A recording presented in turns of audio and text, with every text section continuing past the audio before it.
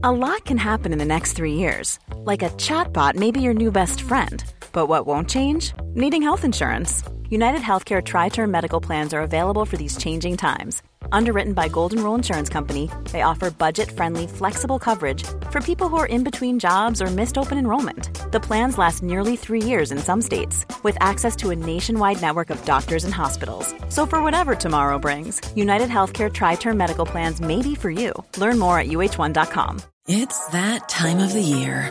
Your vacation is coming up. You can already hear the beach waves, feel the warm breeze, relax, and think about work. You really, really want it all to work out while you're away. Monday.com gives you and the team that peace of mind. When all work is on one platform and everyone's in sync, things just flow. Wherever you are, tap the banner to go to Monday.com.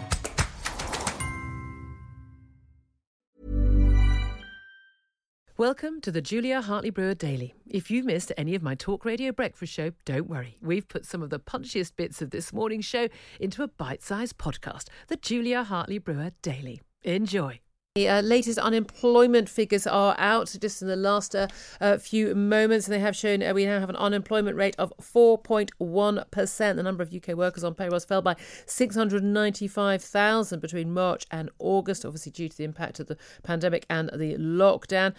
Fewer workers have been away on furlough, and average hours rose. The number of job vacancies, though, has continued to recover into August. But we are looking at an unemployment rate that has gone up from month to month, 0.2%. It's gone up 0.3% in total. So things are actually looking a lot better from the month of August than perhaps many would have feared when we're looking back at these the lockdown earlier on. But let's talk to Justin Urquhart-Stewart. He's business commentator at Seven Investment Management and joins us now. Good morning to you. Good morning, Julia. I mean, obviously, there are really no good news figures these days. But is this unemployment rate, is this better or worse, or just what you feared? Well, it's actually slightly better. Rather perversely, even as you say, the unemployment rate's gone up to 4.1%, actually less than I thought it would be. Bear in mind, we do have the protective cover of furlough still operating. Yeah. So as that winds down, you're going to see a lot more coming out, and I'm afraid the job outlook is not good. Perversely, because of the way the figures are calculated, actually the employment rate's actually gone up slightly. And what that means is actually people who had actually signed themselves off as actually not actually in the workforce has suddenly found themselves signing back up and going back into the workforce. But that's a relatively obscure number, but no, that's a positive bit. What you are seeing, though, I'm afraid, is the overall trend. You're going to see as we come out of this, the fog of furlough will start showing actually there will be more jobs being lost.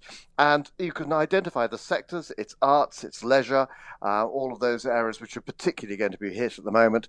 However, what you are seeing is more people actually going back to work in the manufacturing areas and those sort of issues. But the issue is, can they start growing? And the answer is they only start growing once the economy starts moving at a greater pace.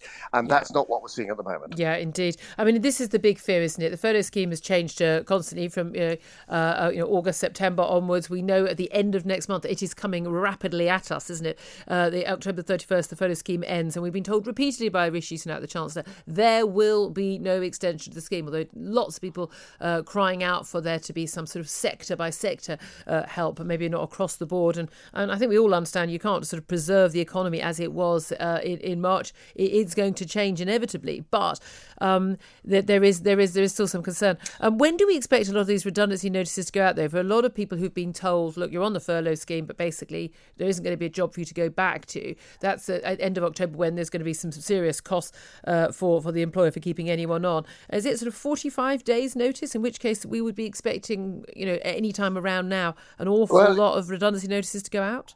It is in this next quarter, unfortunately. That's when they're really going to be seeing it out. The good employers would have actually been already telling people in advance, saying, look, I'm sorry, it looks though we can't do it. Here's an indication of what's going to be happening. And by the way, here's notice. Others, I'm afraid, have been waiting to see what the recovery is looking like and then making up their minds, making their decision. I think there's a good chance that we may follow what you've seen in France and Germany is an extended furlough system, as you say, nuanced by sector, rather than just saying just falling off a cliff and saying, well, that's it. No, that's the end of it. Yes. That is, I think, is just overly dramatic. And of course, the only bit of good news you've got here is, of course, as you've talked about before, the Chancellor has the ability to actually draw on more money because they have this wonderful mechanism of quantitative easing where we can print the sodding stuff. And have done. And have done very consistently. But it's not. We're not waking up to. This is not sort of really, really bad news. I mean, look, we are still looking at. I mean, the worst case scenarios for our unemployment rate will be pretty much where France started from for theirs. I mean, it's not all bad news. Oh, our economy was in very good shape. Yeah. That's we can throw ourselves into the slough of despond if we so wish.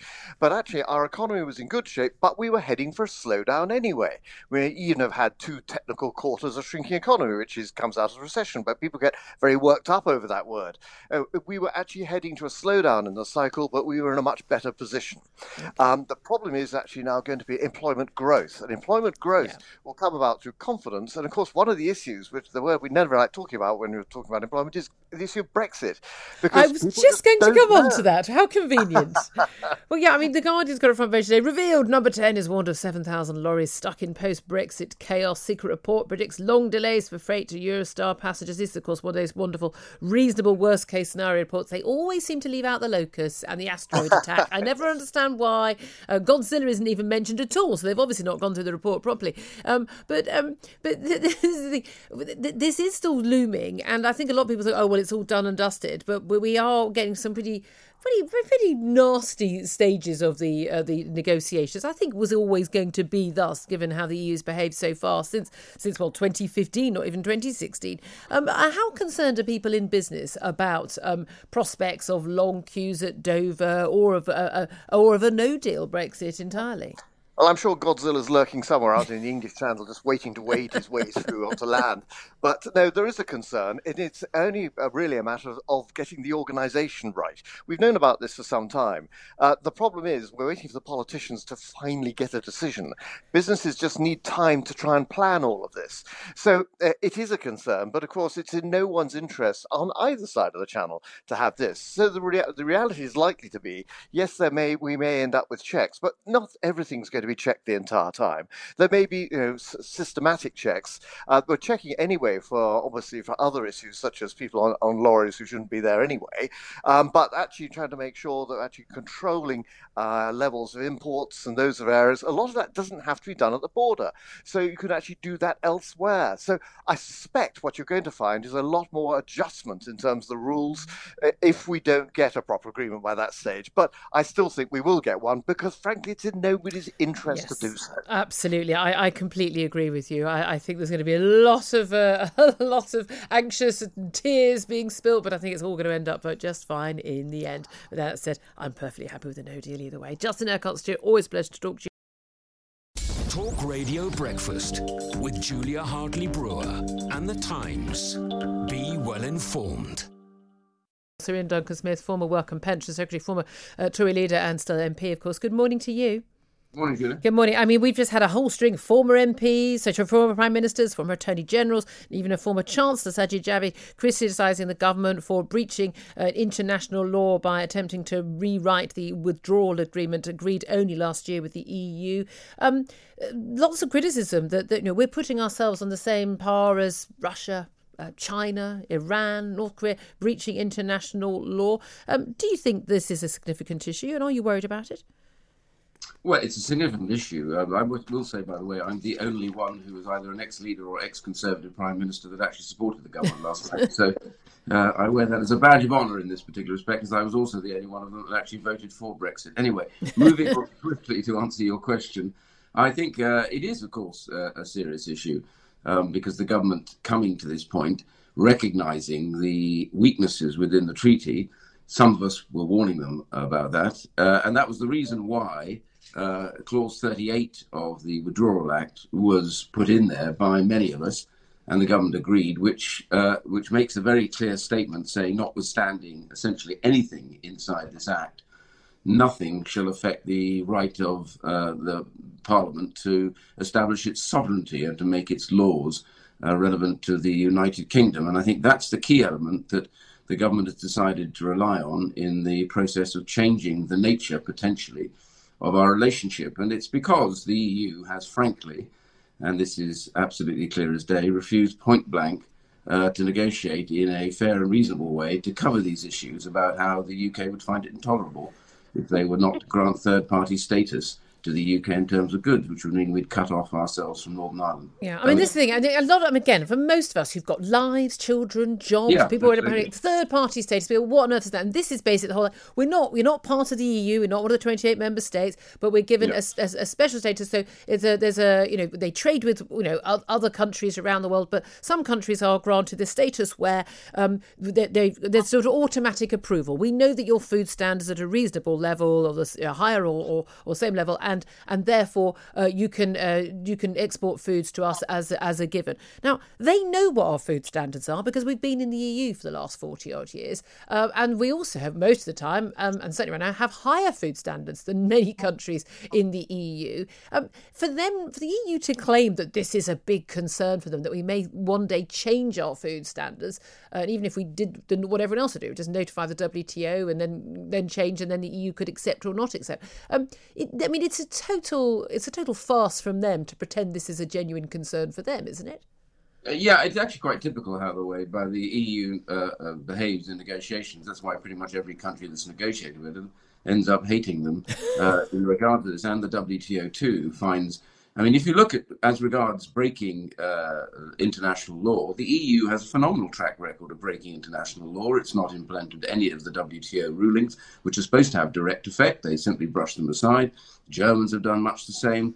The reality is we even already have failed to implement international law when we refused to give prisoners voting rights, quite rightly, because that was meant to be implemented without any debate or argument. So, we get a little bit hung up on this, and the public doesn't know what this is about. The truth is, the real point about this is, one, the EU is threatening to say to us, well, we might just say, no, you don't have the right to sell your goods because you won't have that status. And two, the big important internal matter is by doing that, they would force us to cut ourselves off from Northern Ireland with full tariff checks and regulatory checks between goods going between Ireland and the rest of GB. And of course, the Act of Union makes it absolutely clear that all of the parts of the United Kingdom can never have any tariffs or any regulatory barriers between them. So this would breach our very domestic and important vital constitutional laws. So the government's right to say to the EU, I tell you what's going to happen. If you decide not to negotiate properly and not to come to the Joint Committee and get rid of this threat, then we will have in our back pocket legislation which basically says this withdrawal agreement has simply failed and we're going our own way and goodbye to you. So that point is part of the negotiation, the government's right to do this. And I simply say to my colleagues, honestly, you have to trust the government to get on with this. We need to tell the European Union they cannot go on trying to bully us. We are a sovereign nation now. OK, just finally, I want to ask you just about the front page of some of the papers today about this rule of six and the sort of the vagaries of this law, no birthday parties, but you can go grouse hunting, things like that, irritating a lot of people. Also calls for government ministers saying that, we should be effectively grassing on our neighbours, snitching on them if they have 7 people for a birthday party, their child, that they should dob them into the police. Would you do that? No, not really, unless I saw something appalling. I went out and patrolled with the police the other night, late into the early hours of the morning, and there were a couple of incidents where there were maybe 100, 150 people revelling, silent discos, all that sort of stuff, very close to each other. Clearly that's not allowed, and the police need the powers to break that up if necessary. But, if somebody has, 7 people in their garden and you're peering out the window and you say, I'm going to report them to the police, I think this is where the problem comes. My sense all through this is, the honest truth is we go on doing this and then we bounce back, then we lock down again. And we need the economy to be moving, and we need people, most people, genuinely, the vast majority of people get it. And they are. The reason why we're not seeing huge hospital rises or deaths is because most people are already following common sense principles. We should trust the British public much more and lecture them a lot less. That's my general view. So Ian Duncan-Smith, thank you very much indeed for that. One size fits all seemed like a good idea for clothes. Nice dress. It's a t-shirt. Until you tried it on. Same goes for your healthcare.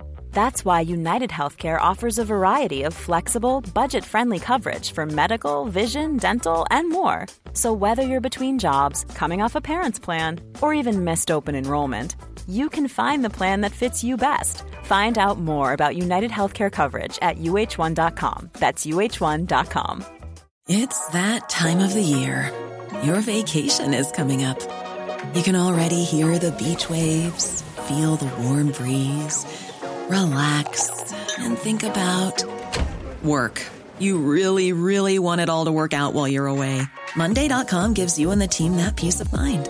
When all work is on one platform and everyone's in sync, things just flow. Wherever you are, tap the banner to go to Monday.com. Hey, it's Danny Pellegrino from Everything Iconic. Ready to upgrade your style game without blowing your budget? Check out Quince. They've got all the good stuff, shirts and polos, activewear, and fine leather goods, all at 50 to 80% less than other high-end brands. And the best part? They're all about safe, ethical, and responsible manufacturing. Get that luxury vibe without the luxury price tag. Hit up quince.com/upgrade for free shipping and 365-day returns on your next order. That's quince.com/upgrade.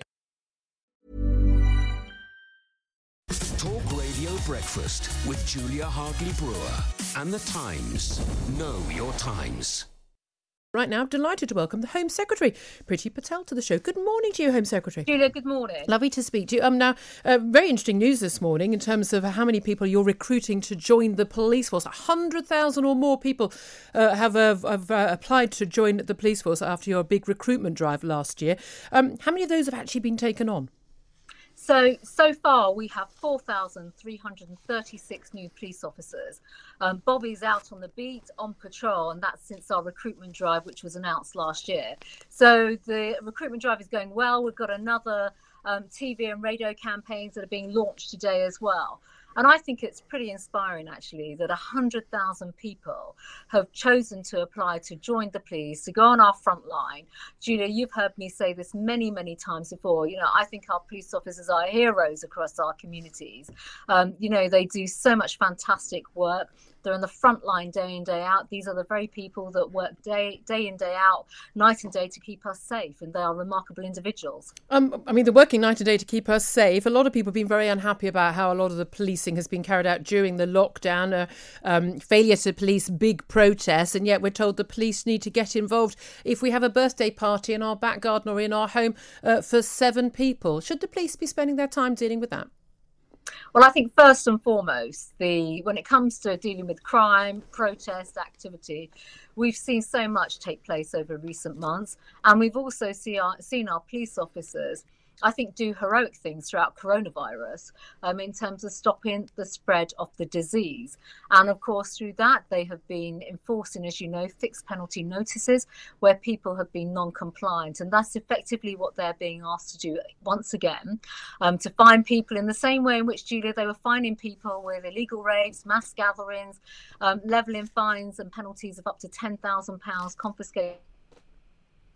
Oh, goodness me, apologies. We seem to have just lost your line, Home Secretary. You've just frozen on the video screen. Apologies for that. I hope we can get the Priti Patel back. I don't know what's going on there. Oh, the joys of lockdown interview. Well, not lockdown, but social distance interviewing. So hopefully we're going to try her back on the line. Meanwhile, Bobby Freeman, you'll have to help me fill in some time while we try and get the Home Secretary back on the line. Actually, apologies. We have got, I think Priti Patel is now back on the line. Home Secretary, can you hear me okay? I can hear you. Oh, good. We've got you back. Yeah. That's good news. But there are a lot of people, and I've got very good friends who are police officers, and they echo what a lot of other officers I've spoken to said, which is that they feel that, it's all very well. They want to do the job. They joined, no one's joining the police to make good money. They're joining the police force because they want to do a good job. They want to help protect people. And they feel they don't have the resources and they don't have the backing from senior staff in terms of doing their job. There's we had all these issues about people taking the knee, failure to intervene when people are defacing, say, the Winston Churchill statue in Parliament and the like, that they are having their hands tied behind their backs. Is there any point in recruiting all these extra police officers if we're not going to allow them to do the job that they want to do and the public wants them to do? The public want the police to enforce the law. And it's right that the police do that. And quite frankly, when we see 100,000 people wanting to join the police, they themselves are motivated, obviously, to serve their public, serve the community, keep us safe, and also be part of law enforcement. And I absolutely commend that. I think that's right. I've been vocal on this whole point in the past as well. I don't think police officers should be taking the knee. I've said that previously. I want to see our police officers enforce the law, and I will give them, the resourcing that they need, the backing that they need to do that. And of course, as someone that, I don't have operational command of policing, but it is down to their police chiefs, the police leaders, to empower their officers to use the tools that they have, and also to encourage them basically to get out there and police and enforce the law. There is nothing that is stopping the police from doing that. They have the powers, they know the law, they are, the purveyors of police enforcement and law enforcement. Okay. They should absolutely be out there doing that. Well, I mean, one of my acquaintances said, they've got a situation where they've had drug dealers meeting in the house opposite them for years and years. The police refused to turn up. She said, oh, great, now if they meet in groups of more than 6, now the police will turn up. There is a feeling from a lot of people that the police turn a blind eye to a lot of crime that is very serious, and we've seen this horrific spate of stabbings in recent years, particularly in capital city, a bit in other major cities around the country, and yet they're going to be people telling you off in the lockdown for sunbathing in the park, or telling you off if you've got more than 6 people in your back garden or in your home. Sure. If we have policing by consent, it's very important that the police are seen to be on the side of the law-abiding citizen. A lot of people don't feel that anymore. Is there anything you're going to do about that? Well, I think first of all, when it comes to criminality, when it comes to violence and drugs and things of that nature, excuse me, it's absolutely right that the police are out there enforcing the law. You've actually mentioned a really important and serious point, which is about serious crime and serious violence. You mentioned our capital city. Now, of course, the individual responsible for policing across actually the country, capital cities, etc., the police and crime commissioners. And it's right that they are held to account. It's absolutely right that they are held to account by the taxpayers, by the public, in terms of the policing decisions that they are making. Now, I think it's an absolute outrage, quite frankly, that we see serious violence increase on the streets of London. We are doing everything, I'm doing everything as Home Secretary, to ensure the police are equipped and empowered. Stop and search, for example, having the tools to serious violence reduction orders, which we announced yesterday. Many of our manifesto commitments are absolutely there to ensure that police officers tackle these most horrendous crimes to try and save lives, rather than seeing gangs and gang violence on the streets of our capital city. Okay. So these are issues that have to be picked up. But you've also mentioned this whole issue about policing throughout coronavirus. First and foremost, it's absolutely right that, the public take personal responsibility. I don't like, our lives being policed. I'll be very, very clear about that. We all have an individual, personal responsibility to take. And I think the British public have been doing that throughout coronavirus. We have seen pockets, and I'm going to say this now, pockets of non-compliance, whether it's people holding raves, whether it's people holding mass gatherings, or, being in groups of more than the permitted numbers, or venues where they're just not putting in COVID compliant measures. It's right that we tackle non-compliance. Okay. And it's not just down to the police, it's down to local councils, it's down to health and safety, it's down to trading standards. We're seeing all these component parts come together to ensure that we can stop the spread of the virus. And it's right that we do that. But you, as Home Secretary, your neighbours have a children's birthday party. I'll put this to Kurt Malthouse, one of your ministers yesterday. You, if they refuse to break up the party, you'd call the police on them. Well, I mean, for a start, I'm not interested in policing my neighbours. I'm interested in stopping the spread of the virus. And I would exercise... hold on a minute. So you accept that someone having a party, say, for 7 people in their garden wouldn't actually have an effect on the spread of the virus, so it wouldn't be worth stopping?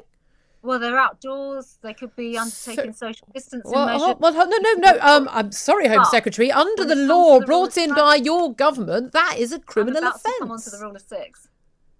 But you've just admitted that rule of 6 isn't actually about stopping the spread of the virus. So we've got a law in that affects our personal liberties that you don't actually think will stop the spread of the virus. Is that right? It is right that we have, and the police have actually asked for this, by the way. I mean, you mentioned... if the police have asked for it. No.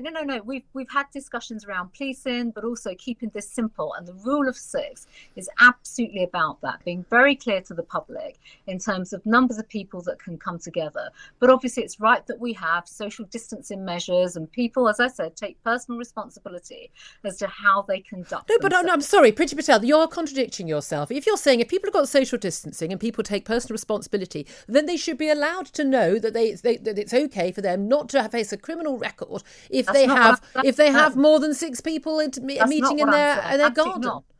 The rule of 6 is clear. This is about 6 people and no more. And it doesn't allow personal responsibility, and it doesn't take into account risk or social distancing. Well, of course it will, because even if you're meeting with 6 people, you're going to be undertaking those measures on social distancing, wearing masks, etc. And it's the right thing to do. And we should, these features are now part of our day-to-day lives, Julia. Wearing a mask on the tube when you go into the supermarket, when you're out and about. This has become our new normal. Well, our new normal has been being able to meet outdoors because we know it's much safer. In Scotland, we can meet outside. In Wales, you can still have up to 30 outside. In Northern Ireland, the rule of 6 only applies to indoors. But why in England is it inside and outside when we know people are safer outside? Yeah, but we're also seeing the spread of this disease. And I think, Julia, when you look at even some of the data around the increase in coronavirus, we've seen more imported cases, people travelling from abroad, coming back home. We're seeing different age groups now, younger people in particular, now being healthier people getting positive tests for coronavirus. Yes, absolutely, getting positive tests for coronavirus, but also they are still carriers and they can spread the disease. Well, Carl Hennigan, Professor of Evidence-Based Medicine at Oxford, has questioned whether that is the case in terms of the testing. Let's move on to testing if we can, because there's been a big issue of 200,000 testing capacity. We're testing far more than Spain and France, no doubt at all about that. But we were all told, go and get yourself tested if you've got any worries. Children at school can't go to school if you haven't got a negative test if there's been an outbreak. We're now told don't get tested unless you've got symptoms. Which is it? Should we try and get ourselves tested or shouldn't we? Well, we've said it from day one that if you are symptomatic, you should get a test. And we've also seen that throughout recent months as well, where we have lockdowns, we have local lockdowns where clearly we've had spikes in coronavirus. More mobile testing has been made available. In fact, more home testing, more testing slots have been made available on a daily basis. And that's absolutely right that we get people tested if they are symptomatic and they're showing the signs of having coronavirus. Okay. Can we also talk about something else onto your remit, the migrant boats? This is something that was raised by the Brexit Party leader Nigel Farage over the summer. Another, quite a few dozen boats arriving on our shores yesterday. We'd have quarantining, law-abiding British citizens returning to this country from holiday, from countries actually which have apparently a lower rate than some of our major cities have of coronavirus infections. And we're forcing us to sort of go back into our homes to a certain extent and limiting our contact with other people. Meanwhile, we have dozens and dozens and dozens of illegal migrants turning up on our shore every single day. What is being done about that? Oh, I think we've rather conveniently just lost that line with Priti Patel. I don't know if we've able to get her back or not. We are not able to get her back. Apologies for that. I think actually we've gone over our time, so this is not the Home Secretary refusing to answer that question. Thanks for listening to the Julia Hartley-Brewer Daily. If you liked what you heard, please subscribe and give me a good review. And don't forget to catch me on the Talk Radio Breakfast Show every weekday from 6:30 until 10. Planning for your next trip? Elevate your travel style with Quince. Quince has all the jet-setting essentials you'll want for your next getaway, like European linen, premium luggage options, buttery soft Italian leather bags, and so much more. And it's all priced at 50 to 80% less than similar brands. Plus, Quince only works with factories that use safe and ethical manufacturing practices. Pack your bags with high-quality essentials you'll be wearing for vacations to come with Quince. Go to quince.com/trip for free shipping and 365-day returns. Hi, I'm Daniel, founder of Pretty Litter. Cats and cat owners deserve better than any old-fashioned litter. That's why I teamed up with scientists and veterinarians to create Pretty Litter. Its innovative crystal formula has superior odor control and weighs up to 80% less than clay litter. Pretty Litter even monitors health by changing colors to help detect early signs of potential illness. It's the world's smartest kitty litter. Go to prettylitter.com and use code ACAST for 20% off your first order and a free cat toy. Terms and conditions apply. See site for details.